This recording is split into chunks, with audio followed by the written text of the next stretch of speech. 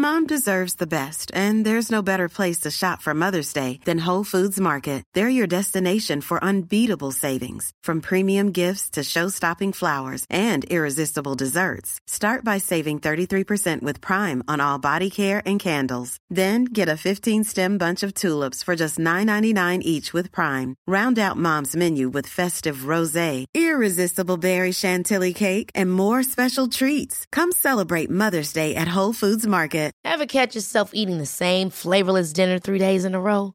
Dreaming of something better? Well, HelloFresh is your guilt-free dream come true, baby. It's me, Keke Palmer. Let's wake up those taste buds with hot, juicy pecan-crusted chicken or garlic butter shrimp scampi.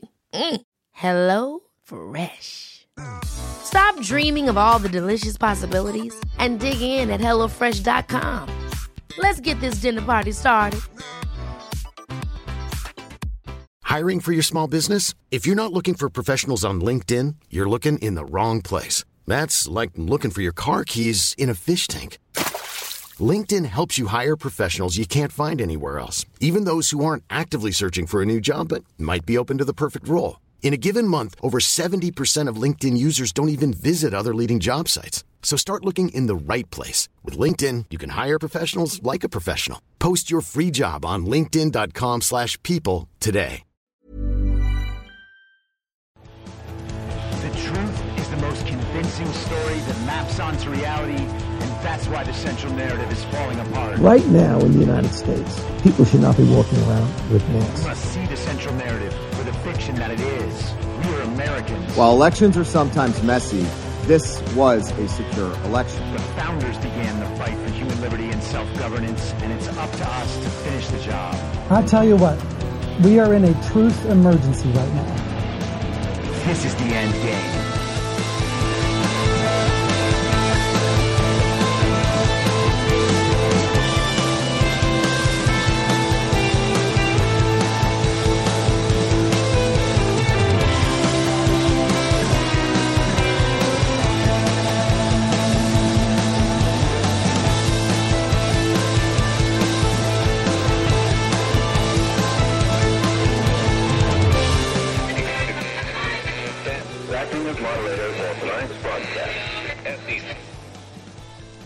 It's Friday, July 8th, 2022, the 534th day of dystopia. I'm your moderator, Chris Paul. Let's be reasonable. A warm welcome and hello to all of you listening on the day of the podcast's release. If you are, that means you are a paid subscriber at imyourmoderator.substack.com. That is the only way to hear the episodes on the day of their release. If you are listening on another platform a day and a half later, the solution, if you want to hear it on time, is to sign up at imyourmoderator.substack.com. You can get a paid subscription for as little as $50 a year or $5 a month. It comes out to less than a quarter an episode. So much has happened since I posted the episode yesterday that I'm going to try to move quickly today. And the biggest story is undoubtedly the assassination of former Japanese Prime Minister Shinzo Abe. And I will get to that, but I want to spend a lot of time on that. So I want to get through the other stuff quickly. So let's start in America, and then we will go international. A headline from the Associated Press today. Wisconsin Supreme Court disallows absentee ballot drop boxes. Wisconsin's conservative-controlled Supreme Court ruled Friday that absentee ballot drop boxes may be placed only in election offices and that no one other than the voter can return a ballot in person, dealing a defeat to Democrats who said the decision would make it harder to vote in the battleground state. No, it won't. No one needs drop boxes. If you have a mail-in ballot, that means you have mail. That means you can mail your ballot back through the mail. You don't need a drop box. There is nothing about drop boxes that makes voting easier. It only makes fraud easier, and that's what we saw in 2000 Mules and a million other times in the last 2 years. However, the court didn't address whether anyone other than the voter can return his or her own ballot by mail. That means that anyone could still collect multiple ballots for voters and instead of using a drop box, put them in the mail. And that's true, Associated Press. Thank you for pointing that out. It seems, though, like you're implying, that people go around collecting ballots and dropping them in drop boxes. So you have accepted the primary factual claim of 2,000 mules. Well, that is wonderful news. Republicans have argued that practice known as ballot harvesting is ripe with fraud. You know, there's a difference between the words ripe and rife. OK, rife with fraud is the proper phrase. Ripe with fraud doesn't mean anything. The system is ripe for fraud, but the system is not ripe with fraud. It is rife with fraud. Kind of wish people would stop saying that. Although there has been no evidence of that happening in Wisconsin. No evidence of ballot harvesting in Wisconsin, according to the Associated Press. Democrats and others argue that many voters, particularly the elderly and disabled, have difficulty returning their ballots without the assistance of others. Well, that's possible. It is possible that the elderly and disabled cannot return their ballots without the assistance of others. But if that is possible, they can also not receive their ballot without assistance of others. If they can't get to the mailbox, then someone else has to get to the mailbox. It works that way for both directions of sending the ballot. They always pretend that's not how it works, but that is how it works.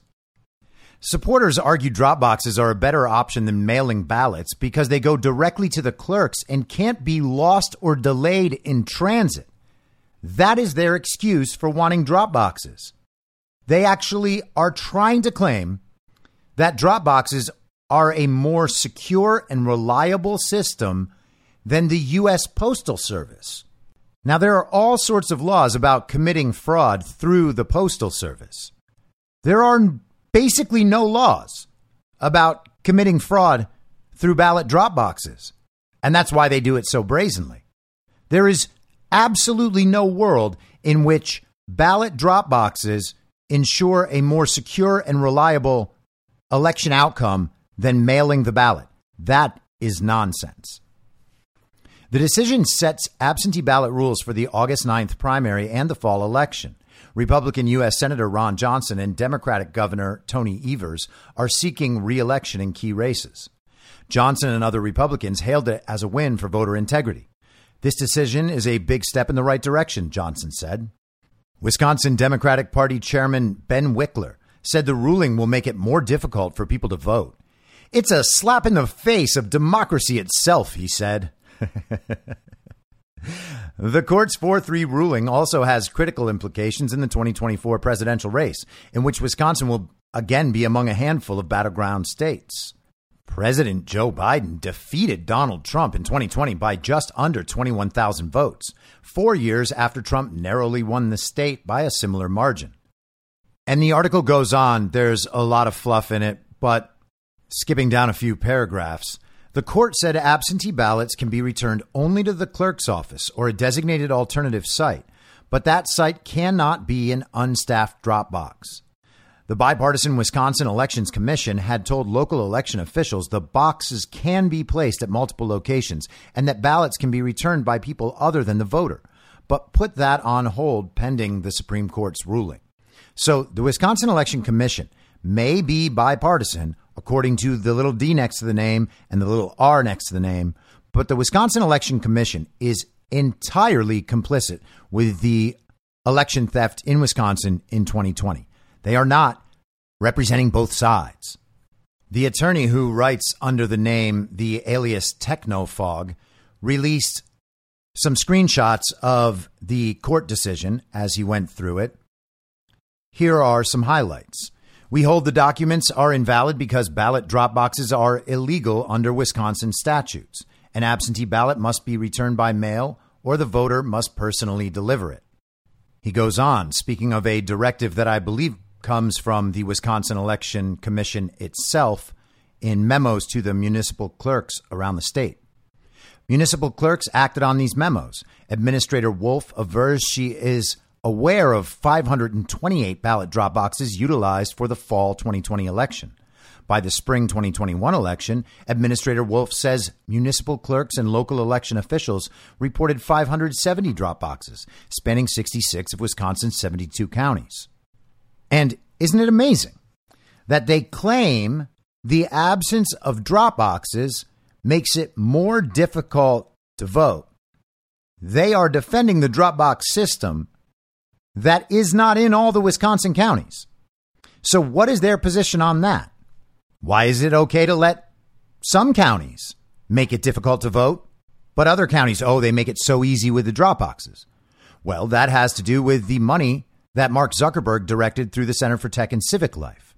They distributed that around the country, primarily to places that they knew they could get a large blue vote out of. When there was a complaint that they were favoring Democratic areas, then they spread the money around a little bit.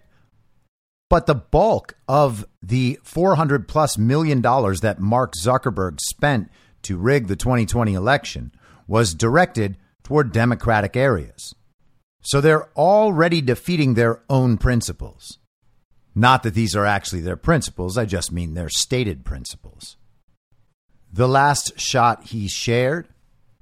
The record indicates hundreds of ballot drop boxes have been set up in past elections, prompted by the memos, and thousands of votes have been cast via this unlawful method, thereby directly harming the Wisconsin voters.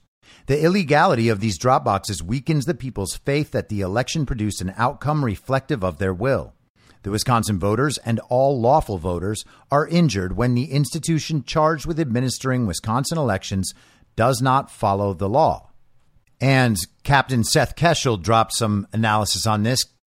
Keshel is an Army intelligence veteran who has been doing work on the trends in voter registration and how you can derive the expected overvote due to fraud in states and localities all around the country. He's been going at all of this hard since day one. He wrote, Wisconsin now favors the GOP for the foreseeable future. If this stays, this probably cuts 150,000 votes off the fraud. And Seth Keshel is highly accurate. 150,000 votes of fraud just delivered through the drop boxes. That is what they expect. This also creates excellent legal precedent to challenge drop boxes in all states. This is why we don't quit. Someone saw this lawsuit through. Removal of drop boxes greatly cripples ballot harvesting. Also on election news, the Maricopa County Republican Committee voted to approve a resolution that reads as follows. Be it resolved by the Executive Board of the Maricopa County Republican Committee. Whereas, in solidarity with the Republican Party of Texas and their recent resolution on the 2020 election, whereas we believe the 2020 election violated Article 1 and 2 of the U.S. Constitution, that various secretaries of state illegally circumvented their state legislatures in conducting their elections in multiple incorrect ways, including allowing ballots to be received after November 3rd, 2020. Whereas the 2000 Mules documentary irrefutably proves election fraud occurred in Maricopa County during the 2020 election in the form of ballot trafficking through drop boxes. Whereas we believe that substantial election fraud in key metropolitan areas significantly affected the results in 5 key states in favor of Joseph Robinette Biden Jr. Whereas the Arizona Senate audit of the 2020 election found significant inconsistencies and discrepancies. Now, therefore, we reject the certified results of the 2020 presidential election, and we hold that acting President Joseph Robinette Biden Jr. was not legitimately elected by the people of the United States. We strongly urge all Republicans to work to ensure election integrity and correct all fraud and weaknesses identified in the 2020 election. And so, no, the Maricopa County Republican Committee does not have the power, legal or otherwise, to overturn the 2020 election. That's not the point. The point is, this is an official statement now, and it represents part of a trend. And that trend is toward the Republican Party taking the official position that Joe Biden is an illegitimate president. That is not some small thing. And of course, I know all of it takes too long. I understand. But these things build, and then they build more quickly, and then they go wide. That's just the way it works. There is no shortcut without some startling event, and startling events create instability.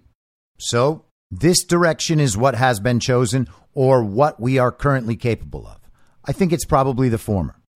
Nonetheless, all of this is good news because this is who's pretending to be president right now.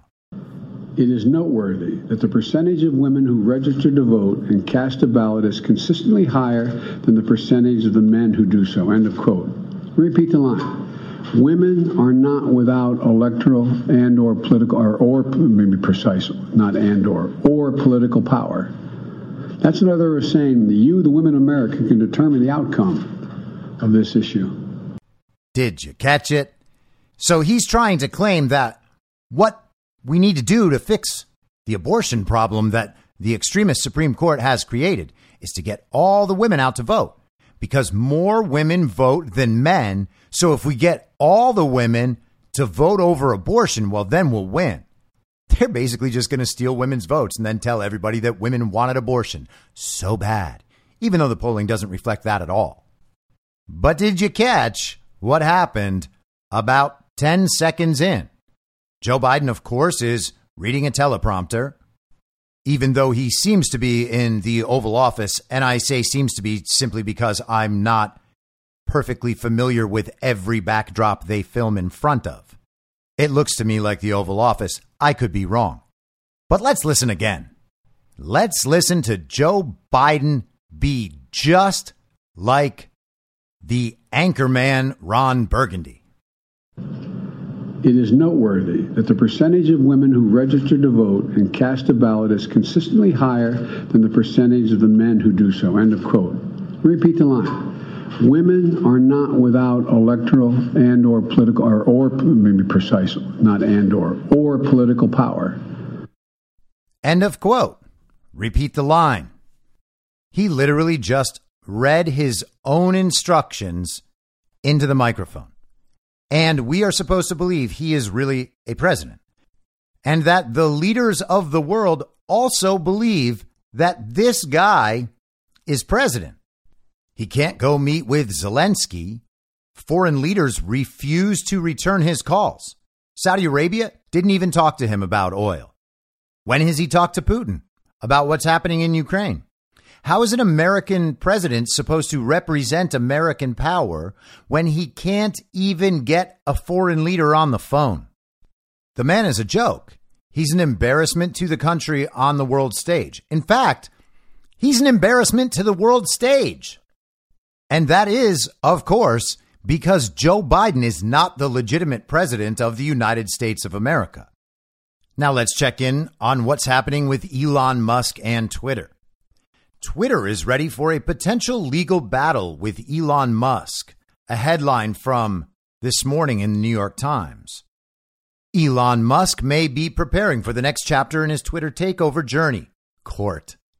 A $44 billion deal was reached in April between Mr. Musk and Twitter, and the two sides have since been working to close the deal. Mr. Musk requested information on how many Twitter accounts are bots, and Twitter has provided Mr. Musk access to its fire hose, or stream of tweets. It has continued to share additional information with him. On Thursday, the Washington Post reported that the deal was in jeopardy and that Mr. Musk's team was expected to take potentially drastic action. The article's claims, which could not be confirmed by the DealBook newsletter, took Twitter and its advertisers by surprise because they did not consider the deal to be in any further peril than at any other point in recent months. Mr. Musk did not respond to a request for comment. Twitter reiterated that it intended to close the transaction and enforce the merger agreement at the agreed price and terms. There are many drastic actions Mr. Musk could take, but as it pertains to the deal, there are two clear possibilities. He could deliver a letter to Twitter saying he is terminating the deal, and he could sue Twitter. These two actions would most likely, but not necessarily, happen simultaneously. But there are no clear grounds for Mr. Musk to try to break the deal because Twitter has publicly disclosed that roughly 5% of its users are bots since it went public. But he may try to claim that this disclosure is intentionally misleading, a very high bar to meet legally. Although not a very high bar to meet legally if you have all the data and can prove it. In that case, Twitter could countersue, Twitter strongly believes that the deal contract is on its side and that it would be an uphill battle for Mr. Musk. The deal has a specific performance clause, which gives the company the right to sue him and force him to complete the deal so long as the debt financing he has corralled remains intact. And even if that 5% estimate is off, Twitter warns in its regulatory filings that the number is an estimate and that it could be higher than we have currently estimated. The bar for using that as grounds to get out of a deal is high. A case could be heard in Delaware where Twitter is registered. Twitter would almost certainly seek an expedited case given the size of the deal. A possible judge is Chancellor Kathleen St. J. McCormick, who is also overseeing the Orlando Police Pension Fund suit over the deal. Why is the New York Times suggesting which judge is going to handle a Twitter lawsuit that does not yet exist? That should catch your eye. The stakes are high. The most valuable part of Twitter right now is its acquisition agreement with Mr. Musk. Its shares are down about 24% since April and trade well below the price agreed with Mr. Musk. Twitter's stock fell 4% in pre-market trading on Friday. Twitter is seeing pressure on its advertising business, has frozen hiring, and is laying off some staff members. To accept less than the price it originally negotiated with Mr. Musk could expose Twitter to shareholder lawsuits. So while litigation could be costly, losing the deal may be even worse. So that old erratic Elon Musk, he is causing Twitter all sorts of problems. And it's just not fair. It's not fair. They told him it was 5%. They told him it could be higher. He has a very high bar. There's no chance he's going to cross it. Hey, New York Times. Little conversation. When was the last time you got something right? Years ago? Was it ever? Have you ever been right? Or has it just been propaganda the whole time? Yeah, it's just been propaganda the whole time. Okay, got it. Moving on. The Wall Street Journal. Following on what the New York Times just noted at the end, this is from yesterday. Twitter lays off a third of its recruiting team. Twitter Incorporated on Thursday said it laid off 30% of its talent acquisition team as the company deals with increasing business pressures and a potential takeover from Elon Musk. The layoffs come after the company in May announced that it would be pausing hiring and looking to cut costs. As a result of the revised business needs, the company is restructuring and reducing its talent acquisition team. The layoffs are expected to affect fewer than 100 people and are limited to the talent acquisition team, the company said. Now, the talent acquisition team, I assume, is the group of people at Twitter charged with finding top-level engineering talent who might fit into the admittedly communist corporate culture at Twitter. So let's begin expanding into world events. Ben Harnwell was back on War Room updating on the status of Boris Johnson. He initially said that Boris Johnson did not, in fact, resign as prime minister, that he merely resigned as leader of his party. And he will not resign as prime minister until the Queen decides that that is what will happen. He also surmised that Boris Johnson could indeed stick around as prime minister even after the election of a new party leader. So we will have to see how that plays out. Dutch farmers are upset with the Dutch government for trying to basically confiscate their land and use it for projects aligned with the World Economic Forum. They are out in protest. The cops are being incredibly brutal. They actually took shots at a 16-year-old driving a tractor. They did not hit him. Apparently, they did hit the tractor, but that is going to be something to watch as well. And that is not, by the way, about COVID restrictions or vaccine mandates like it was in Canada. There is a similar visual aspect to both movements. In Canada, it was the truckers gathering. In this situation, the Dutch farmers are driving their tractors and blocking off roadways, etc. Italy's Prime Minister Mario Draghi is also under extreme pressure, and there are some hints that he may step down. So we'll keep an eye on that. But let's return to our own fake president on the world stage. This is from the Washington Free Beacon yesterday. Biden sold 1 million barrels from U.S. Strategic Petroleum Reserve to China-owned gas giant. The Biden administration sold roughly 1 million barrels from the Strategic Petroleum Reserve to a Chinese state-controlled gas giant that continues to purchase Russian oil, a move the Energy Department said would, quote, support American consumers and combat, quote, Putin's price hike. So that is not what's happening at all. And those are not the motivations. Those are two lies from the fake administration. Biden's Energy Department in April announced the sale of 950,000 Strategic Petroleum Reserve barrels to Unipec, the trading arm of the China Petrochemical Corporation. That company, which is commonly known as Sinopec, is wholly owned by the Chinese government. The Biden administration claimed the move would address the pain Americans are feeling at the pump and help lower energy costs.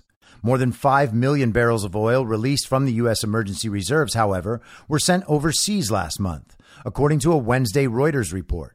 At least one shipment of American crude went to China, the report said. The Biden administration also claimed the Unipec sale would support American consumers and the global economy in response to Vladimir Putin's war of choice against Ukraine. Every sentence they release sounds like propaganda. They are trying to include too many aspects of things everybody knows in every single thing they say. They are trying to reinforce the slogans all at the same time over and over and over and over and over again. And they do this because the things they're saying are nonsense and they are not convincing. So they always have to support their statements with the things they believe people are already convinced of. Our Strategic Petroleum Reserve exists in case there is an actual petroleum crisis or shortage in the United States, a supply shortage, or in case the military needs it. It's not to sell to our foreign adversaries, the Chinese Communist Party, in the middle of multiple international crises. And to do that while claiming that what you're doing is bringing down gas prices, that your policies have exploded, or claiming that Putin is responsible for the rise in gas prices, just flat out lies, exposes the fact that they are really doing something that works in direct opposition to the interests of this country and its people. But as the war rages on, Unipec has continued to purchase Russian oil. In May, for example, the company significantly increased the number of hired tankers to ship a key crude from eastern Russia, Bloomberg reported. That decision came roughly 1 month after Unipec said it would purchase no more Russian oil going forward, once shipments that have arrived in March and due to arrive in April were fulfilled. The White House did not return a request for comment, which is unsurprising because Karine Jean-Pierre, the White House press secretary, when asked, had no idea it was even happening. Its decision to sell barrels from the country's Strategic Petroleum Reserve to a Chinese conglomerate comes as the American public increasingly sours on Biden's energy policies. According to a January Gallup poll, roughly 3 in 4 Americans are not satisfied with the federal government's national energy policy, the highest level in roughly 2 decades, and that was 6 months ago. Power the Future founder Daniel Turner admonished Biden for selling raw materials to the communist Chinese for them to use as they want. We were assured Biden was releasing this oil to America so it could be refined for gasoline to drive down prices at the pump. So right off the bat, they're just lying to the American people, Turner told the Washington Free Beacon. What they're saying they did and what they did are not remotely related. Turner also said the decision highlights the Biden family's relationship with China. Biden's son, Hunter Biden, is tied to Sinopec. In 2015, a private equity firm he co-founded bought a $1.7 billion stake in Sinopec Marketing. Sinopec went on to enter negotiations to purchase Gazprom in March, 1 month after the Biden administration sanctioned the Russian gas giant. Biden campaigned heavily against the oil and gas industry in 2020, promising to end fossil fuel. He went on to cancel the Keystone XL pipeline and implement a moratorium on new gas leases on federal land during his first month in office. Biden's energy secretary, meanwhile, is working with left-wing activists who want to eliminate fossil fuels. And in late October, House Oversight and Reform Committee Democrats pushed top oil executives to produce less gas due to climate change. gas prices have since soared to record highs. In mid-June, the national average for a gallon of gas surpassed $5 for the first time ever. Still, the White House has assured Americans that they need to pay high gas prices to support the liberal world order. What do you say to those families that say, listen, we can't afford to pay $4.85 a gallon for months, if not years? CNN anchor Victor Blackwell asked Biden economic advisor Brian Deese in late June. This is about the future of the liberal world order, and we have to stand firm, Deese responded. Now, Biden's corruption and compromise to the Chinese Communist Party has been obvious for a long time and was made more obvious when we first began to get hints about what was on the Hunter Biden laptop. Now we are seeing the effects of that corruption and compromise. Joe Biden, to a large degree, is owned and operated by the Chinese Communist Party. We have a corrupt and demented Ron Burgundy representing United States interests around the world. And the same people who tell us that Joe Biden actually got 81 million real legal American votes are the ones who say that Joe Biden is doing a great job. And I say that to note that when you can see quite clearly that Joe Biden is doing a terrible job, that he is corrupt and compromised and demented and not very bright to begin with, then it's natural to believe that the media figures who continue to communicate that Joe Biden is acting expertly on the world stage are the same people at the same organizations that call election fraud the big lie. They're not right just because the narrative is larger and captured more people and still has more people captured.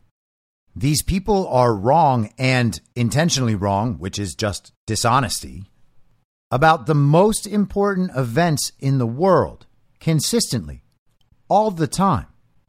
See what you see. These people are liars. The stories they tell do not map onto reality.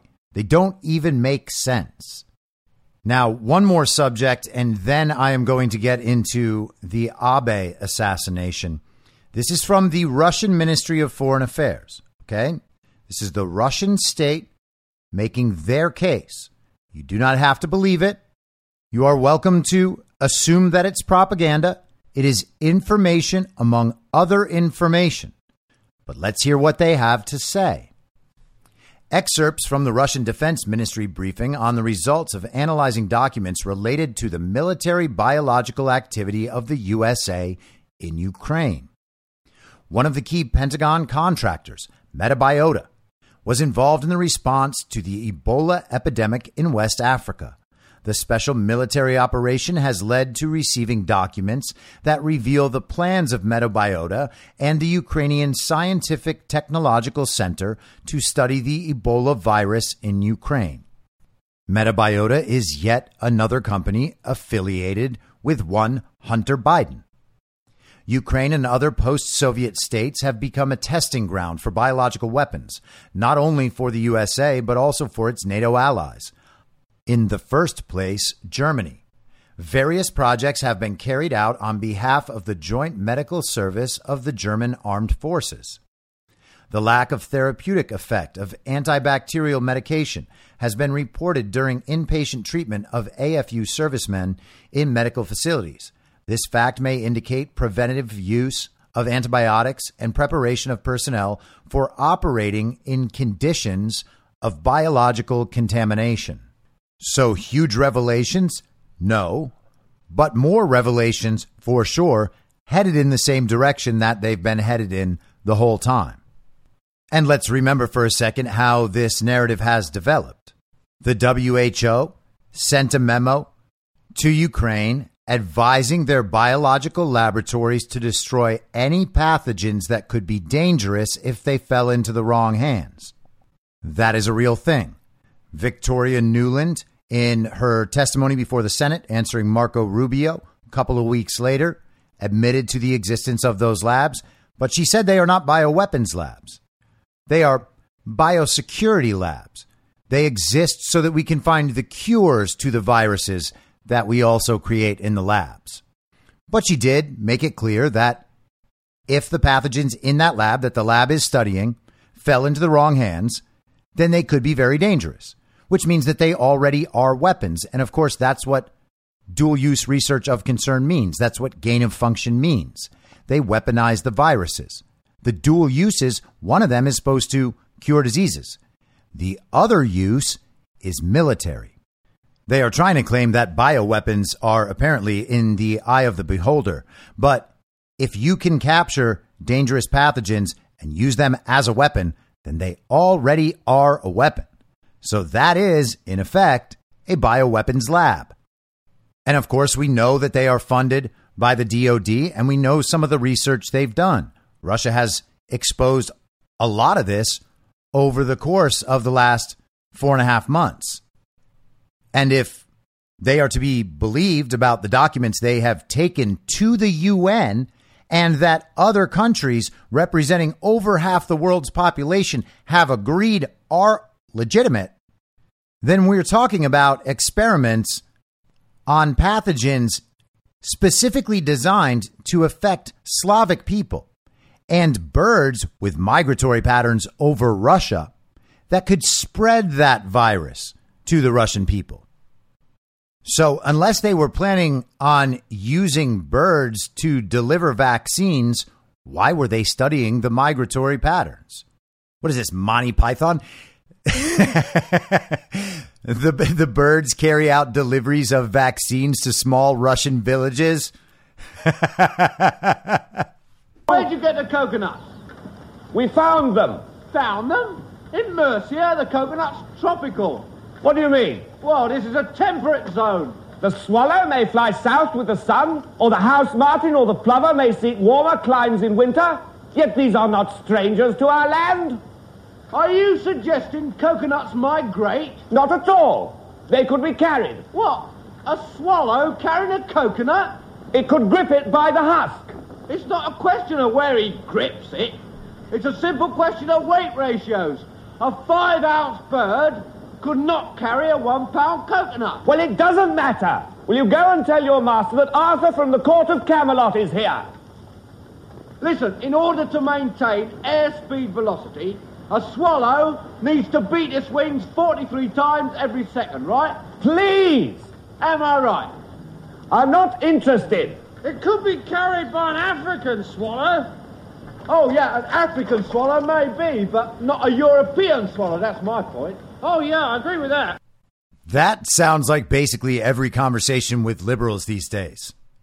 But yeah, you don't need a delivery system for deadly pathogens if you're doing biosecurity work. So let's move to the assassination of former Japanese Prime Minister Shinzo Abe. Abe is a Trump ally. In fact, of the foreign leaders, he is one of Trump's closest allies. Narendra Modi of India is one of them as well, and we discussed that yesterday. I have mentioned Abe on this podcast a number of times over the last couple of years because he is a sovereign leader who cares about Japan's sovereignty and national identity and does not want Japan to succumb to the liberal world order. So in trying to discern Abe's importance in the good twin, evil twin paradigm, Abe seems decidedly to be representative of the good twin in Japan. The good twin being concerned with national sovereignty and individual sovereignty, and the evil twin trying to institute the one world global communist order. Abe is not aligned with the global communist order. So a video comes out last night around 11 o'clock Eastern time, a high angle from a building security camera showing the aftermath of Shinzo Abe being shot on a street in a western Japanese town called Nara. Abe was out on the street standing on some kind of small platform giving a political speech as Japan has an election on Sunday that they intend to still hold. Steve Bannon was discussing this on War Room today. He said it's a fairly common occurrence, or it's a traditional practice for politicians to go out and speak in the middle of the street that way. And that sort of practice is actually where the phrase "get on your soapbox" comes from. So he's giving a speech, and a 41-year-old man walks up behind him, and from a distance that they have measured to be about 9 feet, takes an improvised double-barrel shotgun, it seems, and fires off 2 shots. The first one misses. The noise is enough to draw attention. Abe turns to see what it is. The second shot hits Abe apparently in the back. Abe steps down from the box and then collapses. The shooter stands there and is immediately taken into custody. Now, guns are banned in Japan. In fact, by some estimates, Japan has the strictest gun regulations in the world. But nonetheless, somehow, the shooter was able to get very, very close to Abe with no reaction from security until after the deed was done.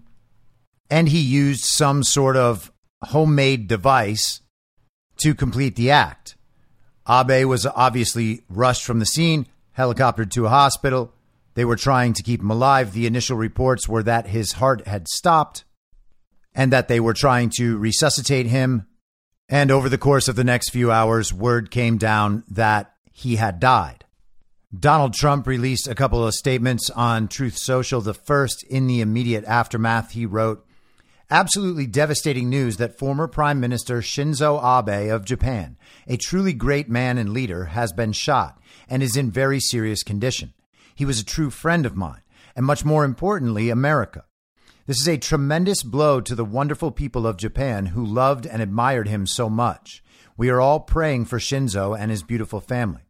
And then this morning he followed up. "Really bad news for the world.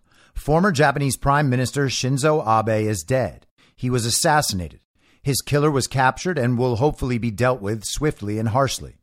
Few people know what a great man and leader Shinzo Abe was, but history will teach them, and be kind. He was a unifier like no other, but above all, he was a man who loved and cherished his magnificent country, Japan. Shinzo Abe will be greatly missed. There will never be another like him." And he signed it, President Donald J. Trump. Abe grew up in a prominent political family in Japan. Multiple members of his family involved in politics at high levels. His grandfather was actually the target of an assassination attempt as well. And here is some more history, this coming from NBC News. Abe was the latest in a family line of big political players. His father served as foreign minister, while his grandfather and great uncle were both prime minister. A mainstay of contemporary Japanese politics, Abe first served as prime minister from 2006 to 2007. At 52, he was the youngest person to hold the office since World War II. He is credited with reviving the LDP, that's the Liberal Democratic Party, which is actually their conservative party, after an election thrashing in 2009, imbuing it with his brand of conservatism. He returned as prime minister in 2012 and served to 2020, when he again resigned, citing health issues. Abe's later years in office were marred by political scandals in his party and accusations that he fumbled the country's response to the COVID-19 pandemic, his popularity waning as a result. Now, considering what we know about the way the media treated the coronavirus and treated the leaders in the world and in this country who did not go along with the media narrative about the coronavirus, it's pretty easy to see that they're framing Abe as a man who fumbled the handling of the coronavirus, means that he was a person who didn't go along with their plans and they tried to punish him politically for it. That is just a manipulation and nothing else. But that longevity stood out in a country that had 5 leaders in as many years before his return and is now on its second prime minister since Abe stepped down. Abe fought to revive Japan, which had suffered stagnation since the crash of 1991. His time at the helm of the world's third largest economy was characterized by his Abenomics, cocktail of fiscal stimulus, monetary easing, and structural reforms. Tobias Harris, author of The Iconoclast, Shinzo Abe and the New Japan, said Abe was just a tremendously powerful and influential figure even after leaving office, with his economic and foreign policies still largely in place. Now let's go to the New York Post. Motive in assassination of former Japan Prime Minister Shinzo Abe, not political.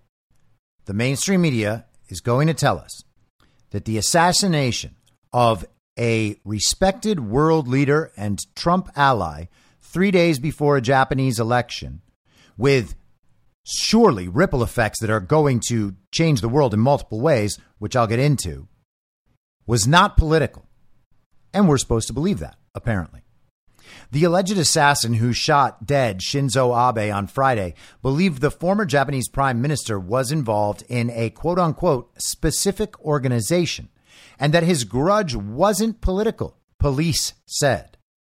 So the police have already determined this killer's motivation. The killer, by the way, 41 years old and formerly served in Japan's Maritime Defense Force around 2005. The suspected killer, Tetsuya Yamagami, 41, was tackled to the ground just moments after he allegedly opened fire on the 67-year-old former leader as he delivered a campaign speech in the western region of Nara. In an interview with investigators, Yamagami allegedly admitted to plotting to kill Abe because he thought the ex-prime minister was connected to an organization that he bore a grudge against. Police did not reveal the name of the organization or elaborate on what it believed in, adding it wasn't clear if the group even existed. The alleged assassin's grudge did not appear to be about politics, according to police. Yamagami was calm as he responded to questions during his interview, and investigators are still trying to nail down whether he acted alone, police added. The alleged killer was a Nara resident and had worked at Japan's Maritime Self-Defense Forces for 3 years, but now appeared to be unemployed, cops said. And the article goes on. So let's get some backdrop on the current political situation in Japan. This is from Reuters, published on July 4th in Japan, but July 3rd in the United States. Japan coalition headed for election win. LDP seen gaining seats. Poll. Japan's ruling coalition is headed for victory in a July 10th upper house election, with Prime Minister Fumio Kishida's ruling party likely to extend the number of seats it holds on its own, according to an opinion poll published on Monday. A total of 125 seats are being contested, making 63 a simple majority. Kishida's Liberal Democratic Party is projected to win about 60 seats on its own, up from the 55 seats it currently holds, according to a Nikkei Business Daily poll which was conducted over the weekend. The Nikkei poll results run counter to recent public opinion surveys, which have shown support for his government slipping. Why? Due to surging prices and higher fuel costs in the wake of Russia's invasion of Ukraine. Now, that is, for all intents and purposes, the exact same claim that we just heard about how Abe's popularity slipped due to his fumbling of the handling of the very deadly pandemic. And in both cases, the cause of the slippage is something that is completely false in the mainstream narrative. The Russia-Ukraine situation in the mainstream narrative has been communicated only as propaganda. There is nothing true about the way the media has treated that story. Same thing as COVID. So the idea that politicians are slipping in their popularity due to these falsely portrayed situations exposes exactly what the media is trying to do, saying these things. Abe is not on their side. Kishida is not on their side, and the Liberal Democratic Party is not on their side. They are admitting that the party is ahead. They are claiming that that poll could be totally wrong. And they're saying, oh, well, it's possible that the other side might win. I mean, Kishida and his party are losing in popularity because of the very evil dictator Vladimir Putin. More on the election from Reuters. This was published just yesterday before the assassination. Japan election, what you need to know. A strong showing by Japan's ruling party in upper house elections on Sunday would give Prime Minister Fumio Kishida a firmer grip on the factious party and allow him to emerge from the shadow of a powerful predecessor and define his premiership. The upper house election result will have implications for Kishida's grip on the ruling Liberal Democratic Party and his ability to tackle main policy issues from inflation to nuclear power and defense. The rising cost of living is turning into a thorny election issue as opposition parties peg blame for rising prices on Kishida's policies. Oh, that's weird. I thought it was the Russia-Ukraine situation. Oh, it's the Russia-Ukraine situation and his policies. From the perspective of the global communists, both of those are narrative devices to use against Kishida.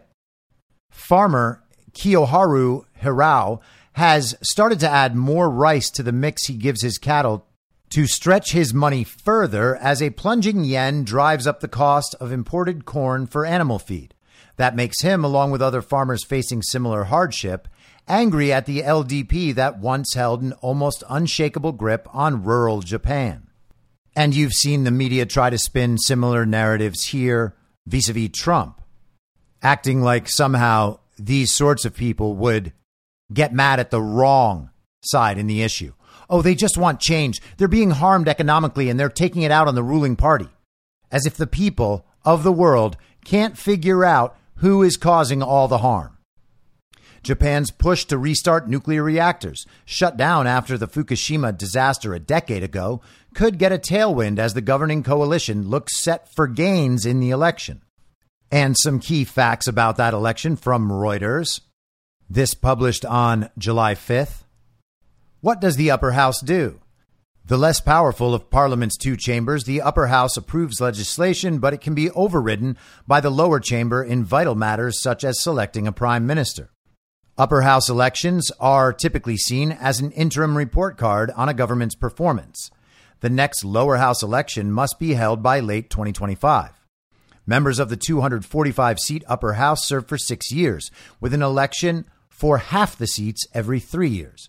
A total of 125 seats will be up for grabs on Sunday. That includes a vacant seat that would not normally have been up for election this cycle. After July 10th, the number of upper house seats will be increased by 3 to 248. Kishida has defined victory as maintaining a simple majority in the chamber, or 125 seats, between the LDP and its Komeito junior coalition partner. As the ruling bloc has a combined 70 seats that are not up for re-election, it needs to win 55 seats, or 44% of those contested on Sunday, to keep control of the chamber and claim victory. The target is seen as doable for Kishida.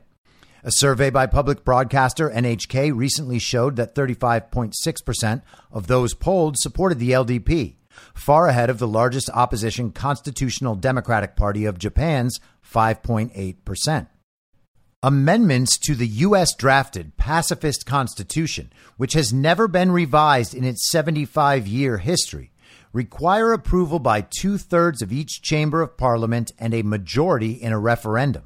4 parties that are aiming to revise the charter or are open to a revision: the Liberal Democratic Party, their bloc partners Komeito, the Japan Innovation Party, and the Democratic Party for the People, need to gain a combined 82 seats for a 2/3 majority. So the number of seats that the Liberal Democratic Party is able to win on Sunday is a very big deal because their coalition partners might be able to make up the rest of the seats that would give them a large enough majority to change their constitutional relationship with the United States. That is key. In the 2016 upper house election, women accounted for 23.1% of the winners, the highest female representation in percentage terms. If women win 29 seats or more out of the 125 this time, that would be a record. Japan was ranked 120th in the World Economic Forum's Global Gender Gap report last year, running far behind other advanced economies, due mainly to limited presence of women in political leadership. The World Economic Forum has decided that Japan does not have enough women in positions of political power. Isn't that so interesting? And thank goodness Reuters is reporting what the WEF's desires are. Voter turnout was 48.8% in the previous upper house election in 2019, the second lowest in post-war Japan. In an NHK poll published on Monday, 48% of those surveyed said they would surely vote, and 11% said they had cast an early vote. Little changed from a similar survey ahead of the 2019 election.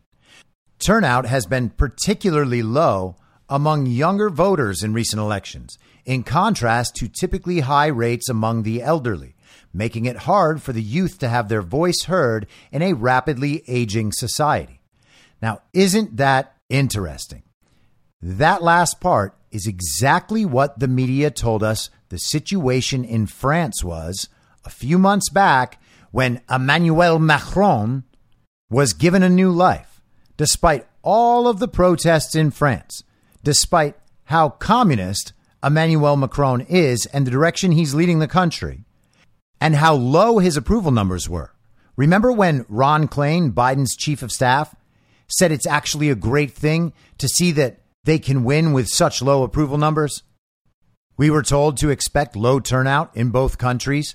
We were told that the younger voters were feeling disenfranchised and that the elderly were going to be the ones to bring Macron back into power. They were the only ones who cared about voting. This is the exact same narrative. These are justifications for why the LDP and their coalition will not get the 82 seats that they would need. It seems to me that that is the goal. Prevent that coalition from getting big enough to change the Japan-U.S. relationship. Now let's get some background on the U.S.-Japan relationship and specifically their security alliance. Now I'm going to go to a strange source for this. I'm going to go to the Council on Foreign Relations, okay? Because this will give you a clear view of how the liberal world order sees the relationship with Japan. Forged in the wake of World War II, the U.S.-Japan security alliance is important as ever to both countries' interests in Asia. In recent years, a more assertive China, a nuclear-armed North Korea, and other challenges have pushed the alliance to make historic adjustments, including crafting a larger role for Japan's military. Meanwhile, long-running conflicts over issues such as U.S. military bases on Okinawa and cost-sharing continue to rankle the partnership. The Donald Trump administration escalated the dispute over Japan's financial contributions to the alliance, publicly accusing Tokyo of not paying enough to house U.S. troops. But President Joe Biden has so far downplayed tensions in the relationship. How did Japan and the United States become allies? Signed in 1951 alongside the Treaty of San Francisco that formally ended World War II, the U.S.-Japan Mutual Security Treaty was a 10-year renewable agreement that outlined how Japan, in light of its pacifist constitution, would allow U.S. forces to remain on its soil after Japan regained sovereignty. This early pact dovetailed with the Yoshida Doctrine, a post-war strategy crafted by Prime Minister Shigeru Yoshida that saw Japan rely on the United States for its security needs so the country could focus on rebuilding its economy. At the time, the United States was keen on using the alliance to bolster its strategic presence in East Asia. It faced a divided Korean peninsula in the wake of the Korean War and a Cold War climate in which the Chinese and Soviet militaries were expanding their breadth and capabilities. Against this security backdrop, Yoshida's government created the Self-Defense Force. In 1954, despite strong domestic objections based on Article 9 of the post-war Constitution, which eschews the maintenance of military forces or the use of those forces to settle international disputes. In 1960, the U.S.-Japan agreement was revised, granting the United States the right to establish bases on the archipelago in exchange for a commitment to defend Japan in the event of an attack. Very, very key. A commitment from the U.S. to defend Japan in the event of an attack. The bases gave the U.S. military its first permanent foothold in Asia. Years later, the United States sparked protest in Japan by using the bases to support combat operations during the Vietnam War.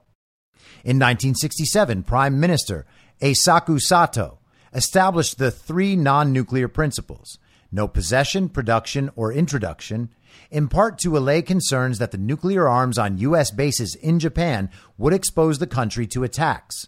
Since then, Japan has relied on the U.S. nuclear umbrella to deter potential aggressors. How has the alliance changed? In the 1970s, as the United States withdrew from Vietnam, Japan began to carve out a larger role within the alliance. It issued its first post-war defense strategy and began clarifying how it would partner with the U.S. military. The two allies undertook studies on interoperability and launched joint training and exercises. The 1991 Gulf War spurred debate in Japan about whether its constitution allowed the SDF, the Self-Defense Force, to join the U.S.-led coalition to expel Iraq from Kuwait, a force that had been authorized by the UN Security Council. Ultimately, Japan contributed funds but did not send troops. Japanese military officers and government officials later said they were humiliated by their lack of participation in the war and resolved to change the country's pacifist constitution. In 1992, a new law stipulated the conditions for SDF employment in UN peacekeeping operations, and the following year, the first SDF unit was sent abroad to Cambodia. Everyone should always react with horror whenever you hear the phrase UN peacekeeping operations. The fall of the Soviet Union prompted the Allies to adopt new guidelines in 1997 that expanded where Japan's military could operate, from its home islands to surrounding areas. Some perceive the move as Japan taking greater responsibility for its own defense. The early 2000s marked a period of increased defense cooperation. In November 2001, the government of Junichiro Koizumi dispatched the Maritime Self-Defense Force to the Indian Ocean to provide logistical support for U.S. military operations in Afghanistan, marking Japan's first overseas military action during a combat operation. In 2003, it sent forces to aid in Iraq's post-war reconstruction efforts. In 2015, under Prime Minister Shinzo Abe, Japan reinterpreted its constitution in a historic move that allowed its military to defend allies for the first time, but under limited circumstances. The change helped pave the way for the United States and Japan to revise their defense guidelines once again, expanding the scope of their military cooperation and focusing the alliance on current threats, including from China and North Korea, and new technologies. Since then, the countries have continued to deepen their defense cooperation. Abe's successors, Yoshihide Suga and Fumio Kishida, who are also members of the Liberal Democratic Party, have mostly shared Abe's foreign policy outlook, viewing China's increasing power with concern and supporting increased defense spending. The United States and Japan have worked closely on developing ballistic missile technology, with the 2019 U.S. Department of Defense Missile Defense Review describing Japan as one of the United States' strongest missile defense partners. In 2020, the United States approved the sale of 105 F-35 fighters to Japan. Meanwhile, Japan has committed to working with the United States to improve space, cyber, and maritime awareness capabilities and deepen science and tech cooperation, focusing on defense applications of unmanned systems and artificial intelligence. The alliance has also extended to addressing non-military threats, including climate change. In April 2021, President Biden and Prime Minister Suga, and that is the prime minister who followed Abe but is not the current prime minister. He did not last long at all. So Biden and Prime Minister Suga announced a climate partnership agreeing to boost cooperation on green technologies and coordinate on promoting decarbonized infrastructure and capacity building in developing countries in the Indo-Pacific. Experts say that the partnership in part spurred Japan's announcement that same month of a more ambitious emissions reduction commitment. How does North Korea factor into the alliance? The threat from North Korea, which Japan has called grave and imminent, became a major focus in the alliance dating back to the mid-1990s, when North Korea fired a ballistic missile into the Sea of Japan and withdrew from the Nuclear Non-Proliferation Treaty. The alliance's 1997 framework intended to, among other things, improve Japan's preparations for a crisis on the Korean Peninsula. Tokyo and Washington started working more closely on missile defense after North Korea fired another missile over Japan in 1998. Since then, North Korea has launched dozens of missiles over Japan and claims it can mass produce medium-range missiles. The intensifying threat has led some in Japan to push for acquiring nuclear weapons for self-defense and missiles for preemptive strikes. Tokyo's willingness to pursue diplomacy with Pyongyang has been complicated for years by a lingering controversy. Japan claims that North Korea abducted 17 Japanese citizens in the 1970s, 5 of whom were eventually returned to Japan, while the others are still missing. Japanese leaders had long refused talks with North Korea until the issue was resolved. Abe and Suga both expressed willingness to meet with North Korean leader Kim Jong-un, though neither ever did. But of course, Abe's friend and ally Donald J. Trump did exactly that. The Trump administration's efforts to engage Kim in direct diplomacy sparked fears in Tokyo that Japan's interests would be disregarded in any deal. But by 2021, talks on North Korea's denuclearization had stalled, with North Korea restarting its nuclear reactor program and resuming missile testing. Rejecting Trump's unilateral approach, the Biden administration has said it will work in lockstep with Japan and South Korea to revive dialogue with North Korea. So let's go back to that first sentence. Does it make any sense? This is the Council on Foreign Relations speaking. The Trump administration's efforts to engage Kim in direct diplomacy sparked fears in Tokyo that Japan's interests would be disregarded in any deal. So what are the fears in Tokyo? Whose fears are they? Are they Abe's fears? Did Abe fear that his friend and ally, President Donald J. Trump, would disregard Japan's interests when he met with Kim Jong-un?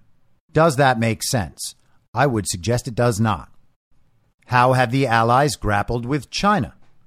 Since the 1996 Taiwan Strait crisis, during which the United States sent aircraft carriers to the region in response to Chinese missile tests, China's rapid rise has been a top concern for the alliance. In 2010, it surpassed Japan as the world's second largest economy, and its growing defense budget and military modernization have prompted worries about its global ambitions. At the heart of tensions between China and Japan is a long-standing territorial dispute over the Senkaku Diaoyu Islands, and I hope I'm saying all of this correctly, a cluster of uninhabited islets in the East China Sea. Washington has maintained a neutral stance on the island's sovereignty. However, since the Obama administration, the United States has considered the islands to be administered by Japan and thus covered by the U.S.-Japan Security Treaty. Intermittent diplomatic flare-ups, including in 2013 when China announced the creation of an air defense identification zone over the contested islands, have led many observers to fear a military clash, especially one that could draw in the United States. In response to China's increased assertiveness, recent U.S. administrations have shifted strategic focus to the Indo-Pacific, beginning with Obama's 2011 pivot to Asia, which sought to strengthen military and economic ties with partners in the region, including Japan. The Trump administration revived the Quad, a security arrangement among the United States, Australia, India, and Japan over concerns about China's behavior. Biden further committed to the Quad, convening meetings during which his fellow leaders agreed to expand cooperation on vaccines, climate change, technology, and supply chain resilience. And all of those are going so well. Despite the importance of Japan's close economic ties with China, Tokyo remains concerned about China's military rise and has in recent years angered Beijing by voicing concerns over Chinese maritime actions, human rights in Hong Kong and Xinjiang, and stability in the Taiwan Strait. Taiwan, in particular, has become increasingly relevant, with Japan's 2021 defense strategy emphasizing for the first time the importance of maintaining stability across the Taiwan Strait for Japan's security. Biden and Suga released a joint statement expressing concern over Chinese behavior toward Taiwan, and Japanese defense officials have called for Japan to defend Taiwan in the event of war. In March 2021, the U.S. Defense Secretary and Japan's defense minister agreed that Washington and Tokyo would cooperate closely in any such conflict. And that is the conflict that is next up on the world stage. I have suggested for months and months that I believe we will see a nearly exact replay of the Ukraine-Russia narrative regarding China and Taiwan. This is from Breitbart today. Shinzo Abe spent his last days advocating for defending Taiwan from a belligerent China.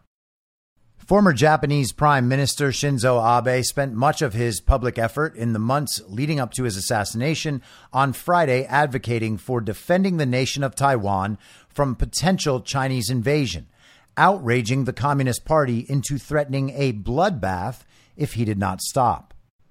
Abe served as prime minister for a year in 2006 and again from 2012 to 2020, making him the country's longest-serving leader in that role.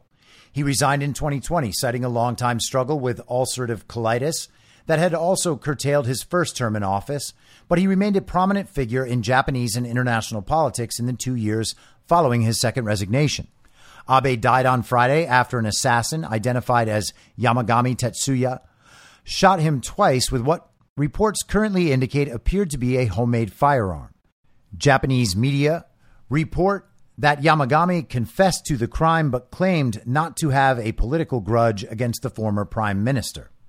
And an update on the unknown group that this assassin believed Abe was a part of and had a grudge against may well be Nippon Kaigi, the Japan Conference, according to reporting from Vanessa Beeley, who has done amazing work on Russia-Ukraine.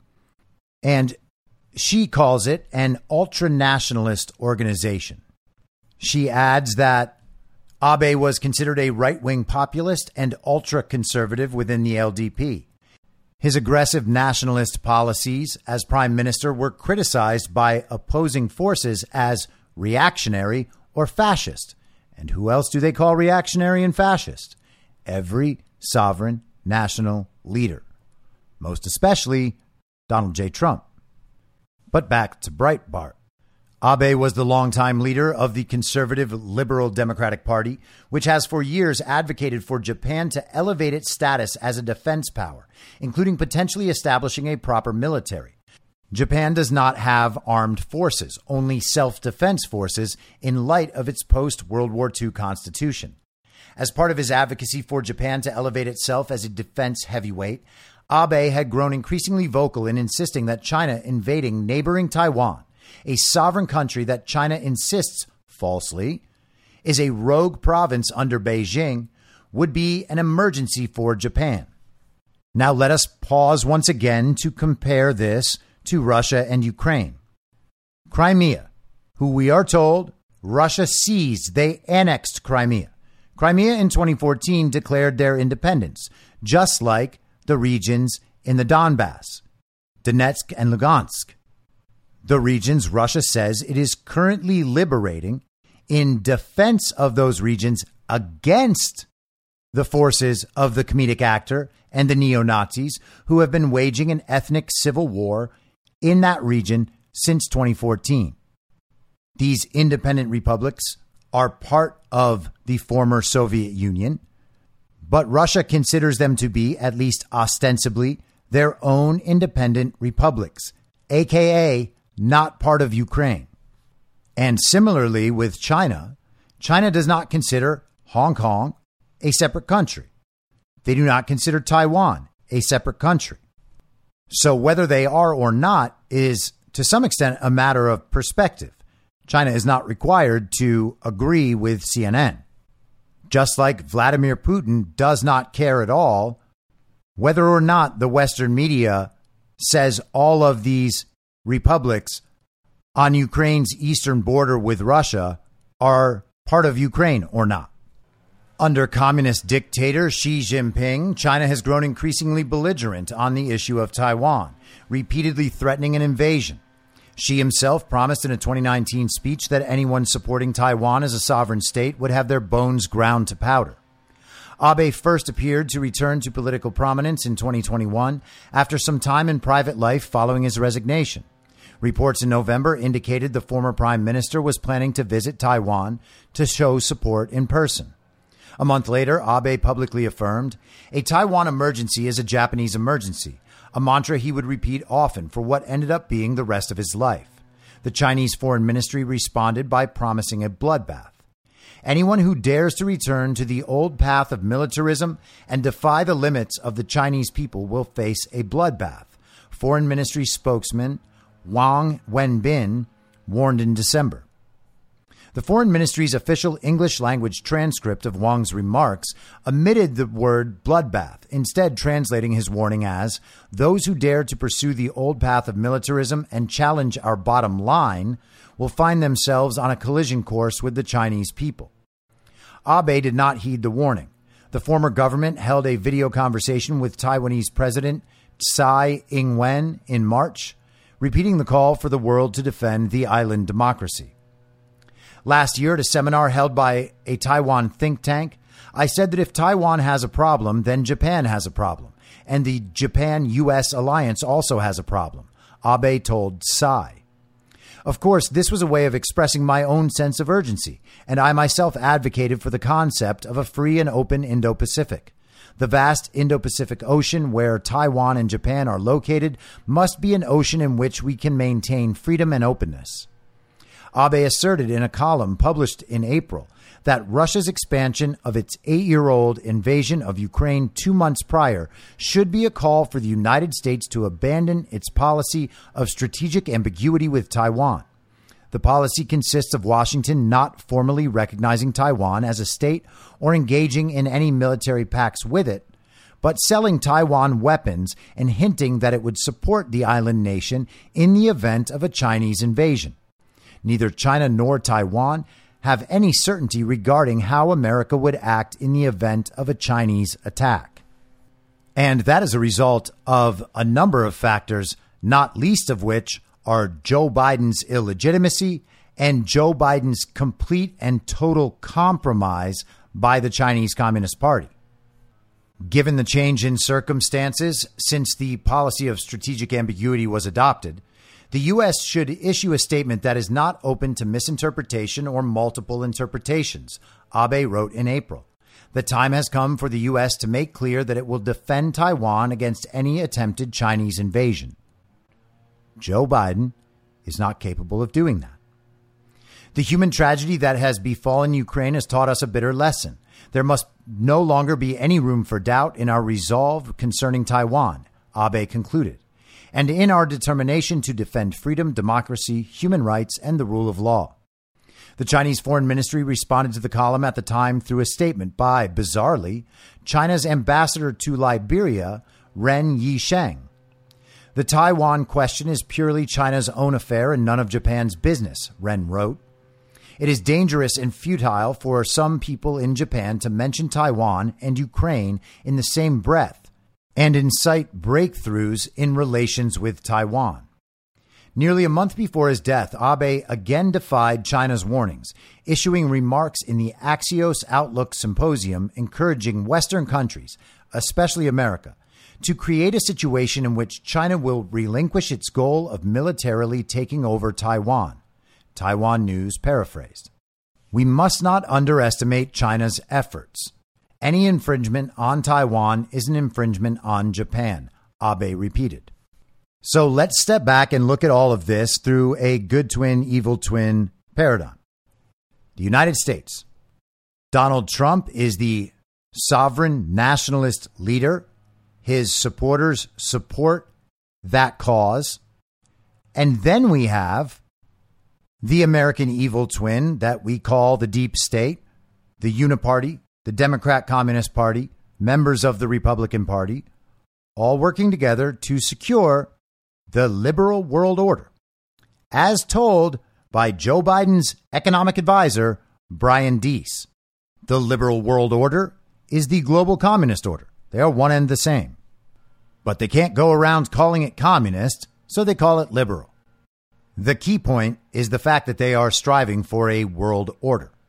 So in the good twin, evil twin paradigm, you have Donald Trump on the sovereign and nationalist side with his supporters. You have the deep state and the Uniparty and the richest, dumbest, and most privileged people in the country aligning with them. In Russia, you have the Russian people who, at extraordinary rates, support Vladimir Putin. So you have the people siding with the sovereign nationalist, Putin, and we can see them aligned against the global communist order. They are no fans of the American deep state, the European Union, NATO and its allies, and the global communist order that is running all of those entities. So the question becomes, what does that look like for China? Do we need to separate in our minds the idea of China and the idea of the Chinese Communist Party? Are these two separate things? Xi is the leader. The Chinese Communist Party governs China. But does that mean that Xi himself is a global communist? That is the critical question.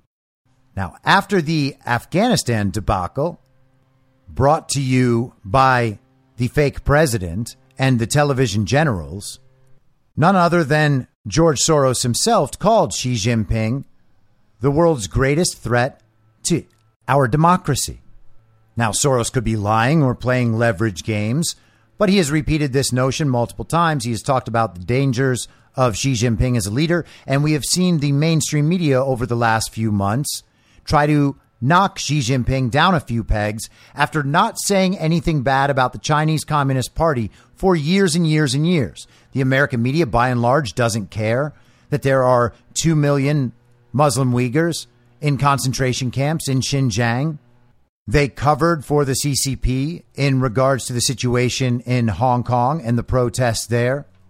You can remember the former Houston Rockets general manager, Daryl Morey, speaking up for the people of Hong Kong and then being shouted down by the NBA. No, you can't say that. We can't make the CCP mad. There has been virtually no pushback against the CCP. And then all of a sudden we begin seeing that Xi Jinping is the bad guy, according to the global communist order and the global propaganda state media that supports it, including an article I shared on here about how Xi may not remain in power past this fall after he has bungled the COVID response, blaming Xi for the widespread lockdowns across China and the CCP's zero COVID policy. So is Xi Jinping the wild card that I believe and others believe he might be? I'm not sure. I'm not convinced. I'm saying I've got my eyes open. This is something I think about. You have to pass this information through the good twin, evil twin paradigm in multiple directions. Can you make, for instance, an argument that Shinzo Abe represents the evil twin that aligns with the global communist order? I think that's a pretty hard argument to make, especially as one of Trump's closest allies and an ultra-nationalist who is concerned with Japan's sovereignty and Japan's own self-defense without the U.S. being involved. It's an awfully hard argument to make that Abe is aligned with the global communist order. That is a much easier argument to make when it comes to Xi Jinping. There are plenty of indications that Xi is either aligned now with the global communist order in some way or was aligned with the global communist order in some way earlier. And I want to be clear that being aligned against the global communist order in some ways does not necessarily make you a good guy. I've never tried to argue that Vladimir Putin is a good guy, but I'm happy to argue that in the Russia-Ukraine situation, the West is the aggressor. The West is producing rampant propaganda and trying to convince the world of absolute falsehoods when it comes to Ukraine and Russia. The Western media is defending Nazis in Ukraine, biolabs in Ukraine, the expertise and celebrity and bravery of the comedic actor Volodymyr Zelensky in Ukraine, the fact that the United States overthrew the Ukrainian government multiple times in the last 20 years and installed leaders who align with the global communist order, and they intentionally misdirect people about the ethnic civil war that has been waged in eastern Ukraine since 2014. So we are going to have to see how this plays out. And part of the way we are going to determine that is by keeping an eye on the mainstream media and how they are framing the China and Taiwan situation and how they are framing this assassination and the elections upcoming on Sunday. A whole lot of puzzle pieces are beginning to get dropped on the table, and we don't know exactly where they go, but they all fit somehow. at least aside from the obvious misinformation and misdirection that we can always expect. Now, some of the reactions we've gotten so far from members of the Democrat Communist Party are like Joe Biden's reaction, where he expressed sadness and sympathy, but also said, while there are many details that we do not yet know, we know that violent attacks are never acceptable and that gun violence always leaves a deep scar on the communities that are affected by it. What in the world does that mean? Japan has banned guns. This guy was literally making pipe guns at his house. There's no gun laws in the world that are going to solve that problem. Shinzo Abe had security all around him, and that didn't help either. But hey, it's only the death of a foreign leader. If you can't use that to try to eradicate the Second Amendment, really, what can you use? Adam Schiff tweeted, deeply saddened by the assassination of former Prime Minister of Japan, Shinzo Abe. Political violence is a threat that's on the rise everywhere. What? Adam Schiff and the Democrat Communist Party are exclusively responsible for the political violence in the United States. And let's remember that we are told these mass shootings happening in the U.S. are not political violence. These are lone gunmen, young boys who went a little crazy. It's because we have too many guns. Well, the only party that is exploiting these incidents as political is, again, the Democrat Communist Party, because their effort is to try to disarm the American people and eradicate the Second Amendment. Where else is political violence of this scale on the rise? Well, nowhere, except where and when it is caused by the efforts of the global communist order. They are responsible for funding separatist uprisings in the United States, BLM and Antifa, and in all the other countries where they run color revolutions and steal elections, like Myanmar or Burkina Faso. We can always take hints about what the underlying reality of the situation is by seeing what the media and the communists are trying to do with the situation. Where are they trying to steer the narrative? What are they trying to accomplish? And this becomes a complicated situation for the United States. If China goes into Taiwan and Japan somehow reacts, or we are told that China has attacked Japan, well, then the U.S. is supposed to come to Japan's defense. And that, my friends, will be their effort to scare the American population into supporting military efforts by the fake president in defending Japan. And we should prepare to see Taiwanese flags and Japanese flags as people's avatars on Instagram. Maybe they'll figure out a way to combine them.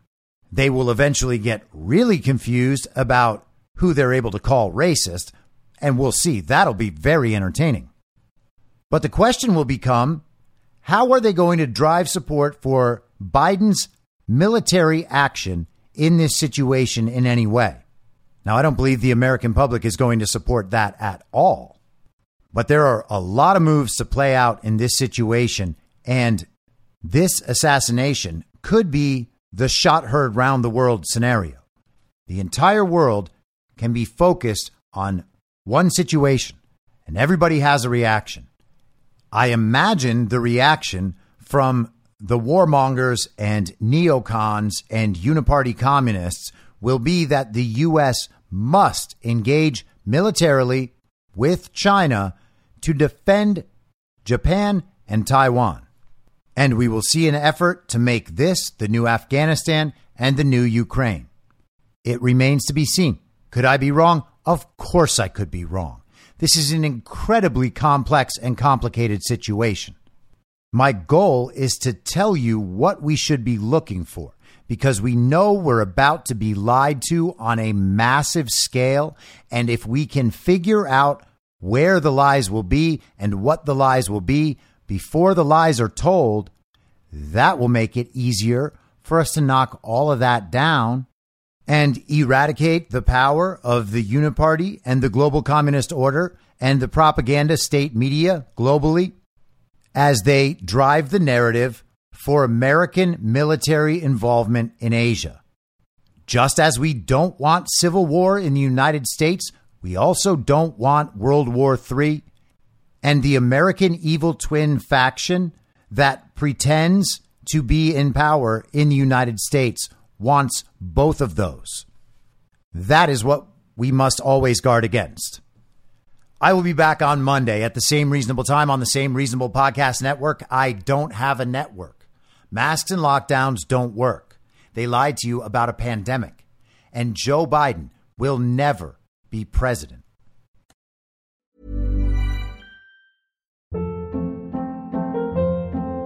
Hold up. What was that? Boring. No flavor. That was as bad as those leftovers you ate all week. Keke Palmer here. And it's time to say hello to something fresh and guilt-free. Hello Fresh. Jazz up dinner with pecan-crusted chicken or garlic butter shrimp scampi. Now that's music to my mouth. Hello Fresh. Let's get this dinner party started. Discover all the delicious possibilities at HelloFresh.com. Planning for your next trip? Elevate your travel style with Quince. Quince has all the jet-setting essentials you'll want for your next getaway, like European linen, premium luggage options, buttery soft Italian leather bags, and so much more. And is all priced at 50 to 80% less than similar brands. Plus, Quince only works with factories that use safe and ethical manufacturing practices. Pack your bags with high-quality essentials you'll be wearing for vacations to come with Quince. Go to quince.com/pack for free shipping and 365-day returns. In my mind, that's the end game. Thanks for listening. If you'd like to follow what I'm reading and thinking throughout the day, you can do that by downloading the Telegram Messenger app and going to t.me/I'm your moderator. On social media, you can follow me on Truth Social, Getter, and Gab at I'm your moderator. I also have channels on Rumble and BitChute. If you'd like to follow the writing, you can find me at imyourmoderator.substack.com. The merch site is cancelcouture.com or go direct shop.spreadshirt.com/cancel-couture. If you'd like to support the podcast financially, the best place to do that is Ko-Fi. Go to ko-fi.com/I'm your moderator. And all of these details will appear in the show notes with each episode. I'll see you soon down on the range.